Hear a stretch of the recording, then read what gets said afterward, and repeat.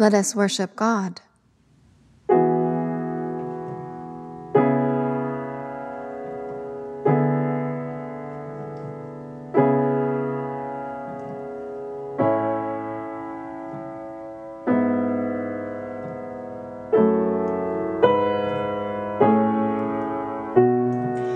Be still and know that I am God. Be still and know that I am God. Be still and know that I am God. Be still and know that I am God. Be still and know that I am God. Be still and know that I am God. Be still and know that I am God. Be still and know that I am God. Be still and know that I am God. Be still and know that I am God. Be still and know that I am God. Be still and know that I am God. Be still and know that I am God. Be still and know that I am God. Be still and know that I am God. Be still and know that I am God.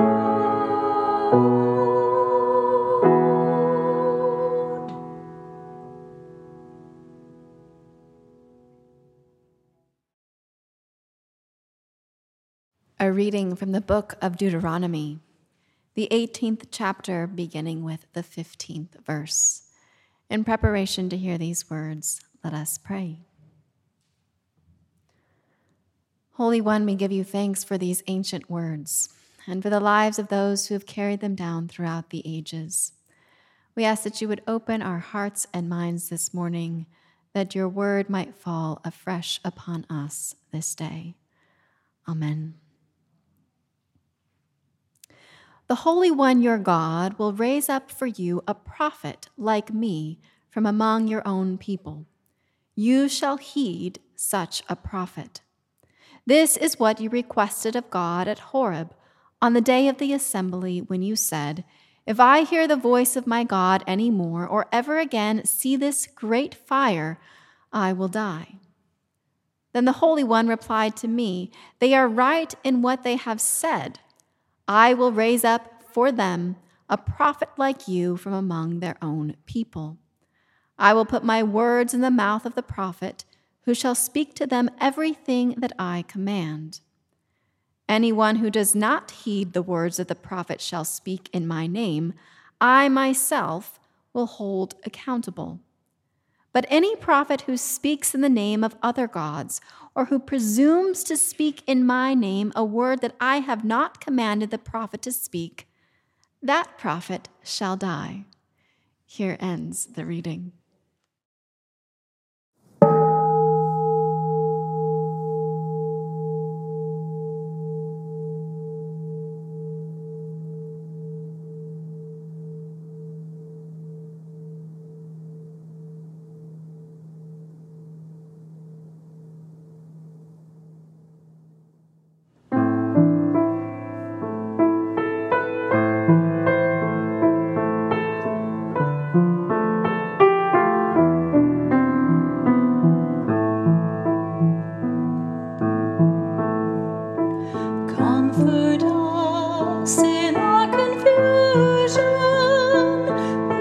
lead us to be a people of hope. Comfort us in our confusion. Lead us to be a people of hope.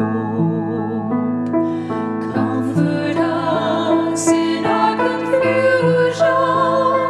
Lead us to be a people of hope. Comfort us in our confusion. Lead us to be a people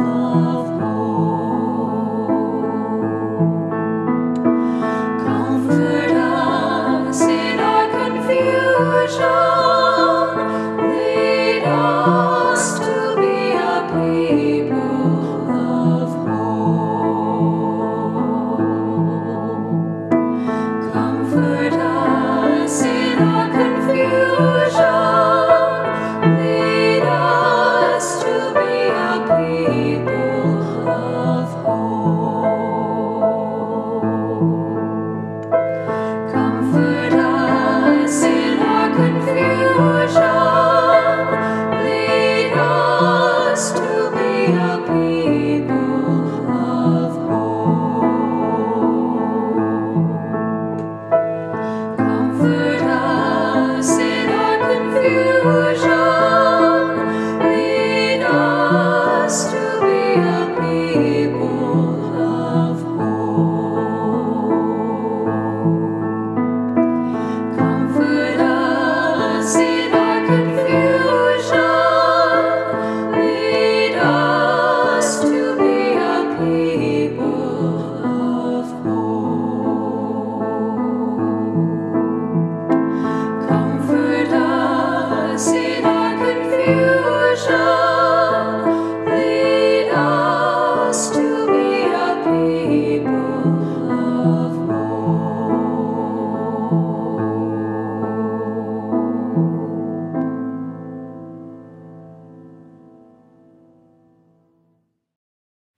A reading from the Holy Gospel according to Mark.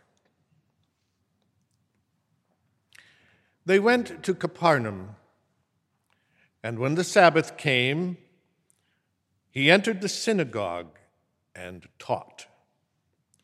They were astounded at his teaching, for he taught them as one having authority, and not as the scribes.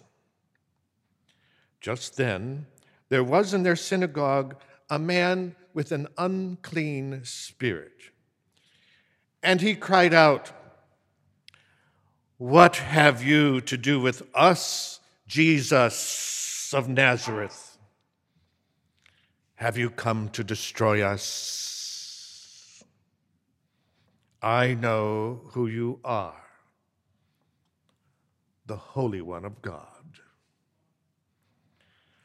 But Jesus rebuked him, saying, "Be silent, and come out of him." And the unclean spirit, throwing him into convulsions and crying with a loud voice, came out of him. They were all amazed, and they kept on asking one another, "What is this? A new teaching with authority. He commands even the unclean spirits, and they obey him." At once his fame began to spread throughout the surrounding region of Galilee.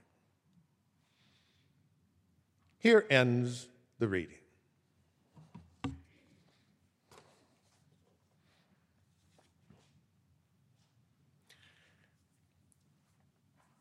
Years ago, I was a chaplain at the county hospital in Fresno. Most of my patients were Mexican farm workers. One of my patients was lucky to have family nearby who would bring him the healing benefits of his favorite home-cooked food. His food was much better than the hospital food and more nutritious. He was a leukemia patient who spent long periods in the hospital. I had the privilege of visiting with him many times. One day he invited me to eat with him and enjoy the food that his family had just brought him. As he watched me enjoying his food, he thanked me for eating with him. He said, "No one else in the hospital will eat with me. They think our food is unclean." I remember him still, but I can't remember his name. Not having access to his name puts his identity now further from my grasp. His identity is receding into the cloud of my fading memories. What does it mean to be clean or unclean? What is the power of knowing someone's name? In the Old Testament, being unclean has to do mostly with how one follows the many dietary laws and with being properly and ritually prepared to go to temple. Certain physical conditions and functions were also singled out as unclean. In the New Testament, being unclean refers mostly to unclean spirits or demons. There was a clear sense in the minds of people that there were many unclean beings and evil spirits lurking and looking to do us harm. The people also had a clear sense that knowing someone's name invested the knower with power over the named person. It was not a good thing for an enemy to know your name. But naming is powerful. God has Adam name the animals in the Garden of Eden. And throughout Scripture, God calls us by name. From the prophet Isaiah, "Fear not, for I have redeemed you. I have called you by your name. You are mine." From the Gospel of John, "To him the doorkeeper opens, and the sheep hear his voice, and he calls his own sheep by name and leads them out." So, why does Mark have the unclean spirits calling out Jesus by name and title? It's a power play. The unclean spirits seek to have power over Jesus by having the nerve to use his name and title. Instead, Jesus keeps his power and authority intact and shows his power and authority over the unclean spirits. Jesus commanded the unclean spirits to be quiet. He did not allow the evil spirits to speak about his identity as the Son of God because he would not allow God's purposes to be thwarted by distorted demons. How often, even today, or maybe especially today, is the name of Jesus proclaimed and invoked in unclean thirst for power and as a cover for doing evil. Jesus says in the Gospel of Matthew, "Not everyone who says to me, 'Lord, Lord,' shall enter the reign of heaven, but the one who does the will of my Father who is in heaven." Jesus comes to change the system. The system hisses back. Jesus' presence upsets the system. God creates good out of chaos.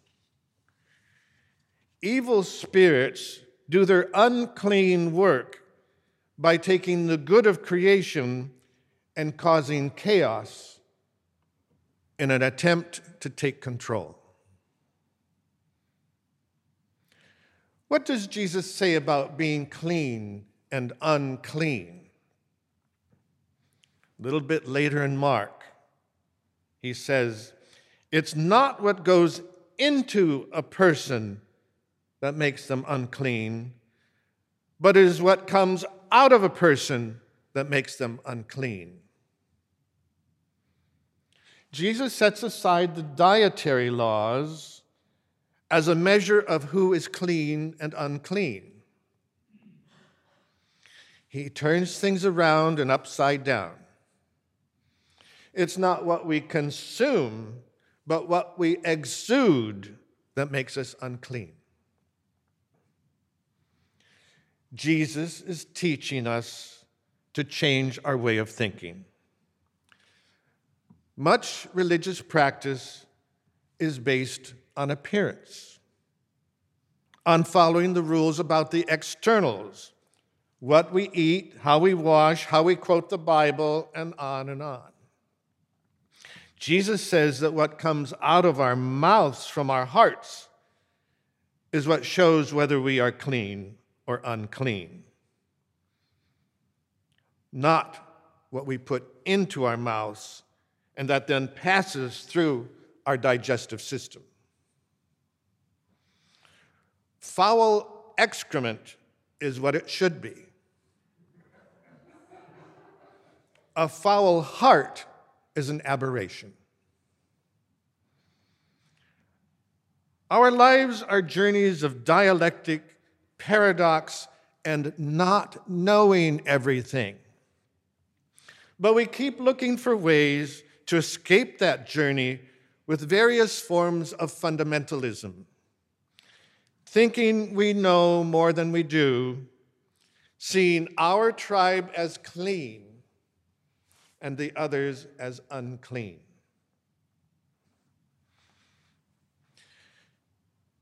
In that same hospital where I shared that delicious, clean food with my patient, I was in the chaplain's office one day, and a chaplain's aide came in, and in a bright, bubbly greeting, she looked at me and said, "Good morning, sir. How are you today?" Well, I made the mistake of telling her the truth.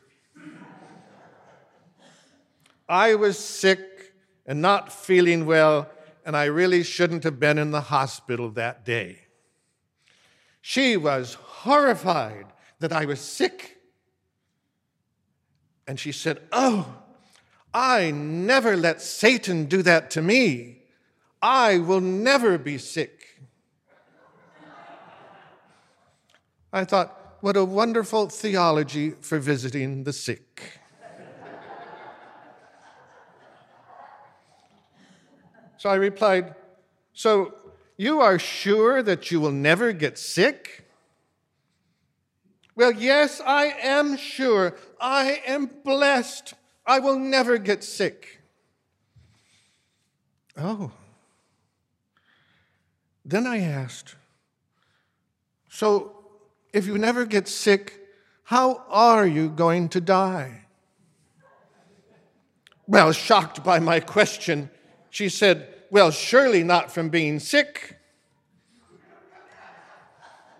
I then reflected, "So you will die only by an act of violence?" Do you think you'll die on a cross? Well, I do run the danger of being a smart aleck. And I suspect that the lady in the hospital ran the danger of oversimplifying life's paradoxes and human weakness. Throughout human history, we struggle with unanswered, unanswerable conundrums, questions, and paradoxes. Why do we suffer, get sick, die, do evil, get taken over by addiction? The whys, W-H-Y-S, spin us in circles.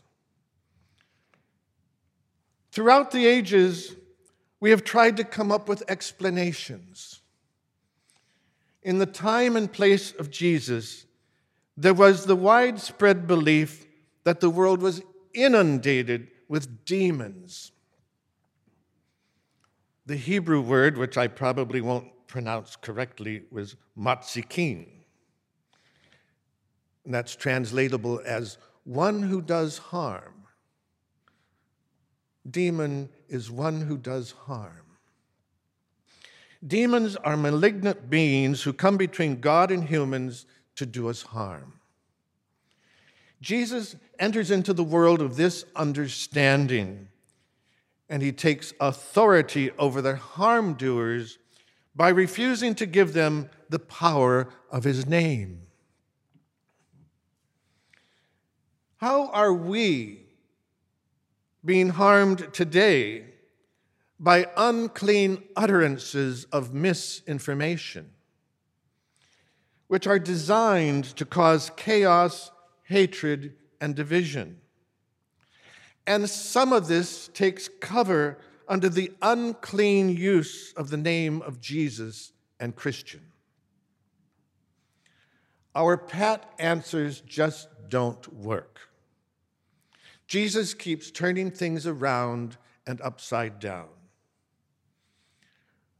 Over the years, I've been working on 4 ways to question our easy pat answers about human suffering and the question of being clean or unclean.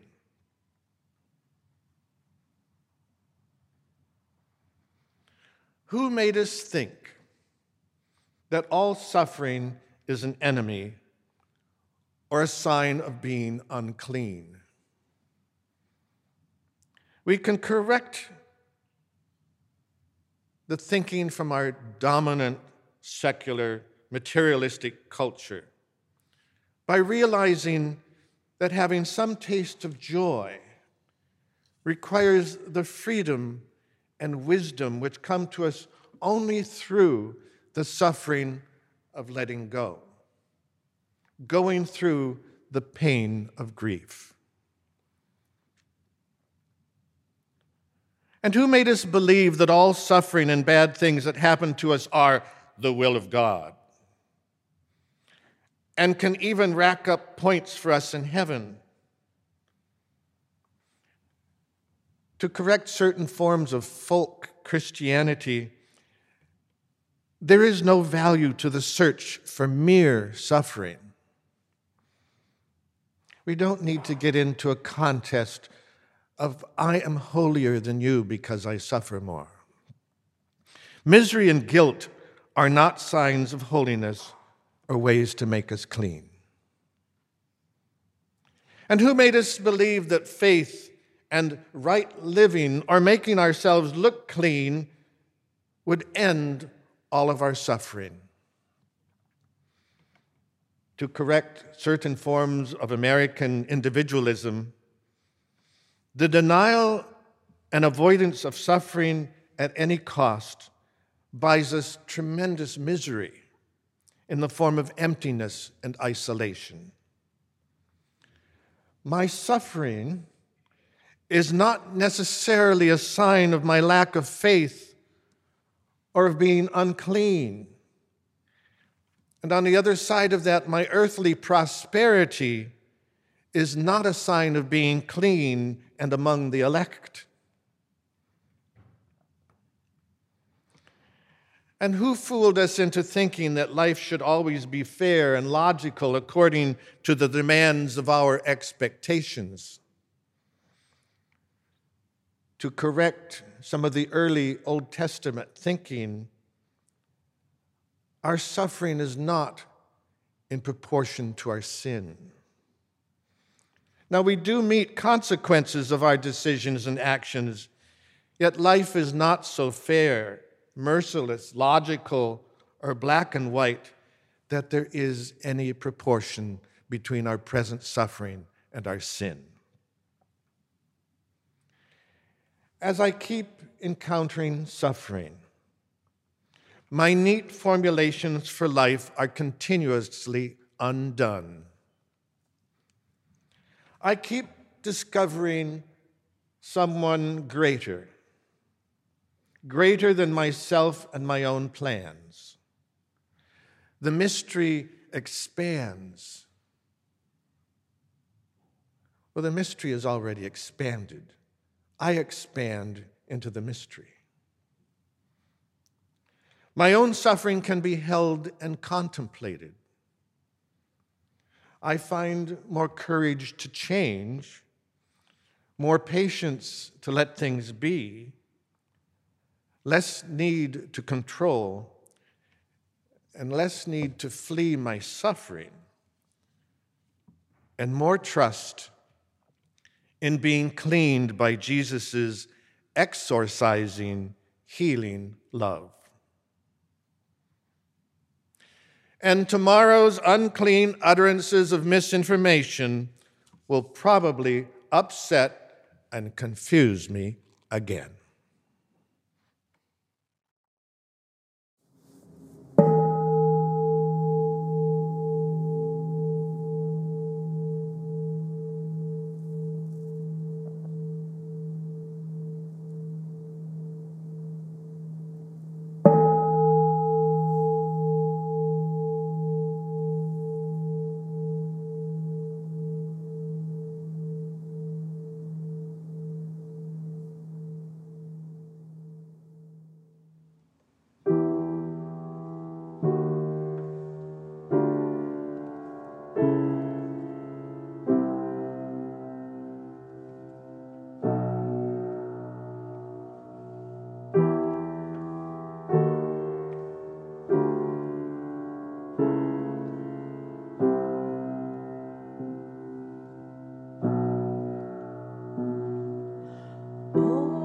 Majestic mystery,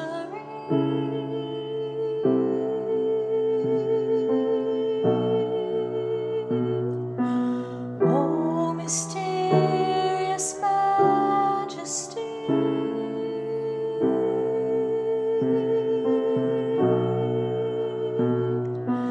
my small mind cannot contain you.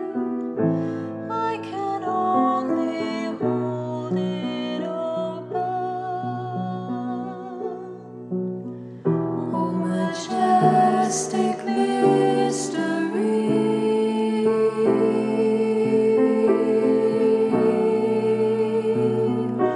O mysterious majesty.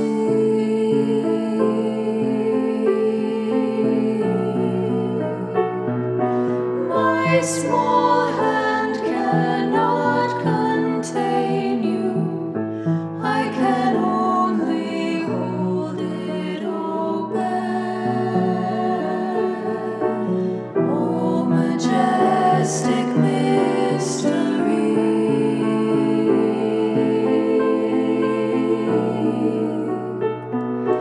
O mysterious majesty.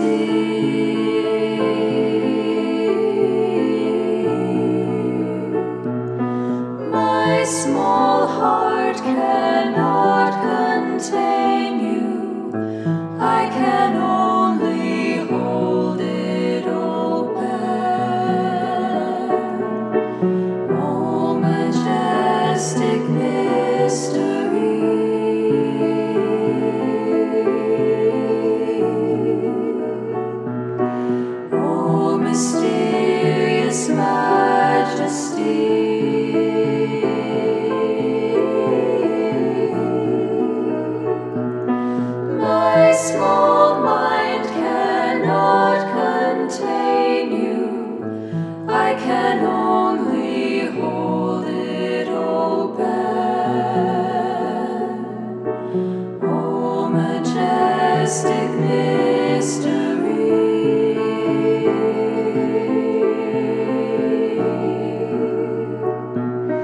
Oh, mysterious majesty.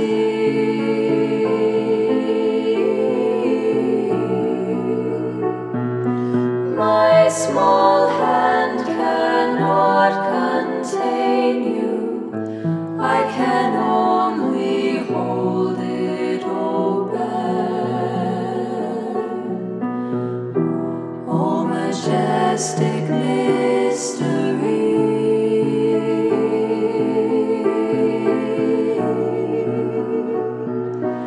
Oh, mysterious majesty.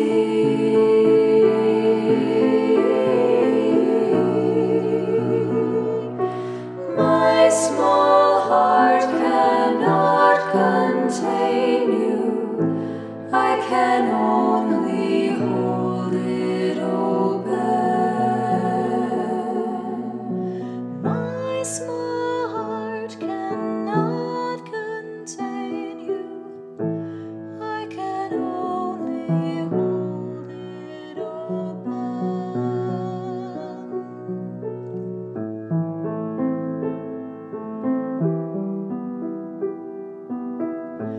I can only hold it open.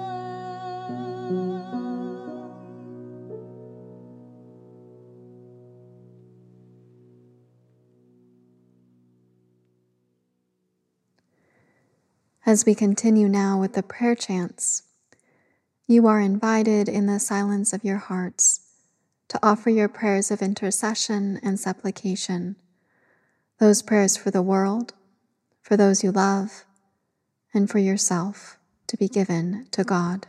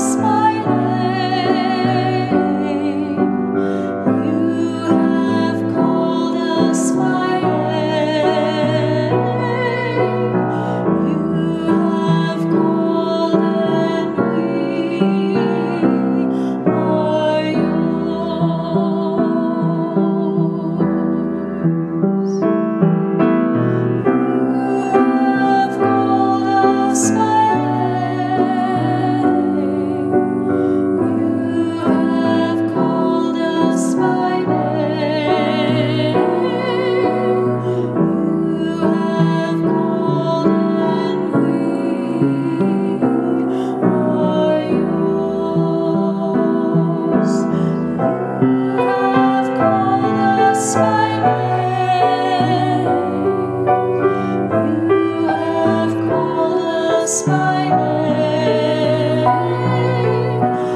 You have called and we are yours.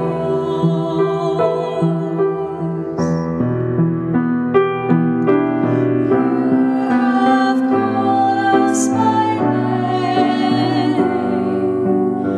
You have called us by name. You have called and we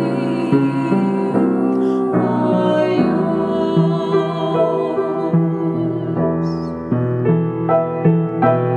You have called us by name. You have called us by name. You have called and we are yours.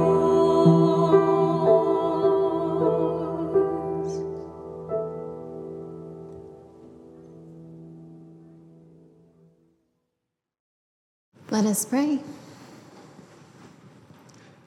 Holy One, you have fed us in word, in silence, in song, and in community. And for that, we give you our thanks and our praise. Amen. Go forth, beloved ones, and expand into the mystery of God.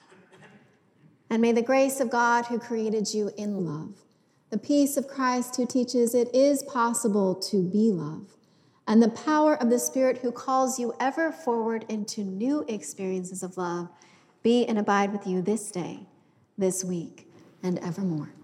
Amen.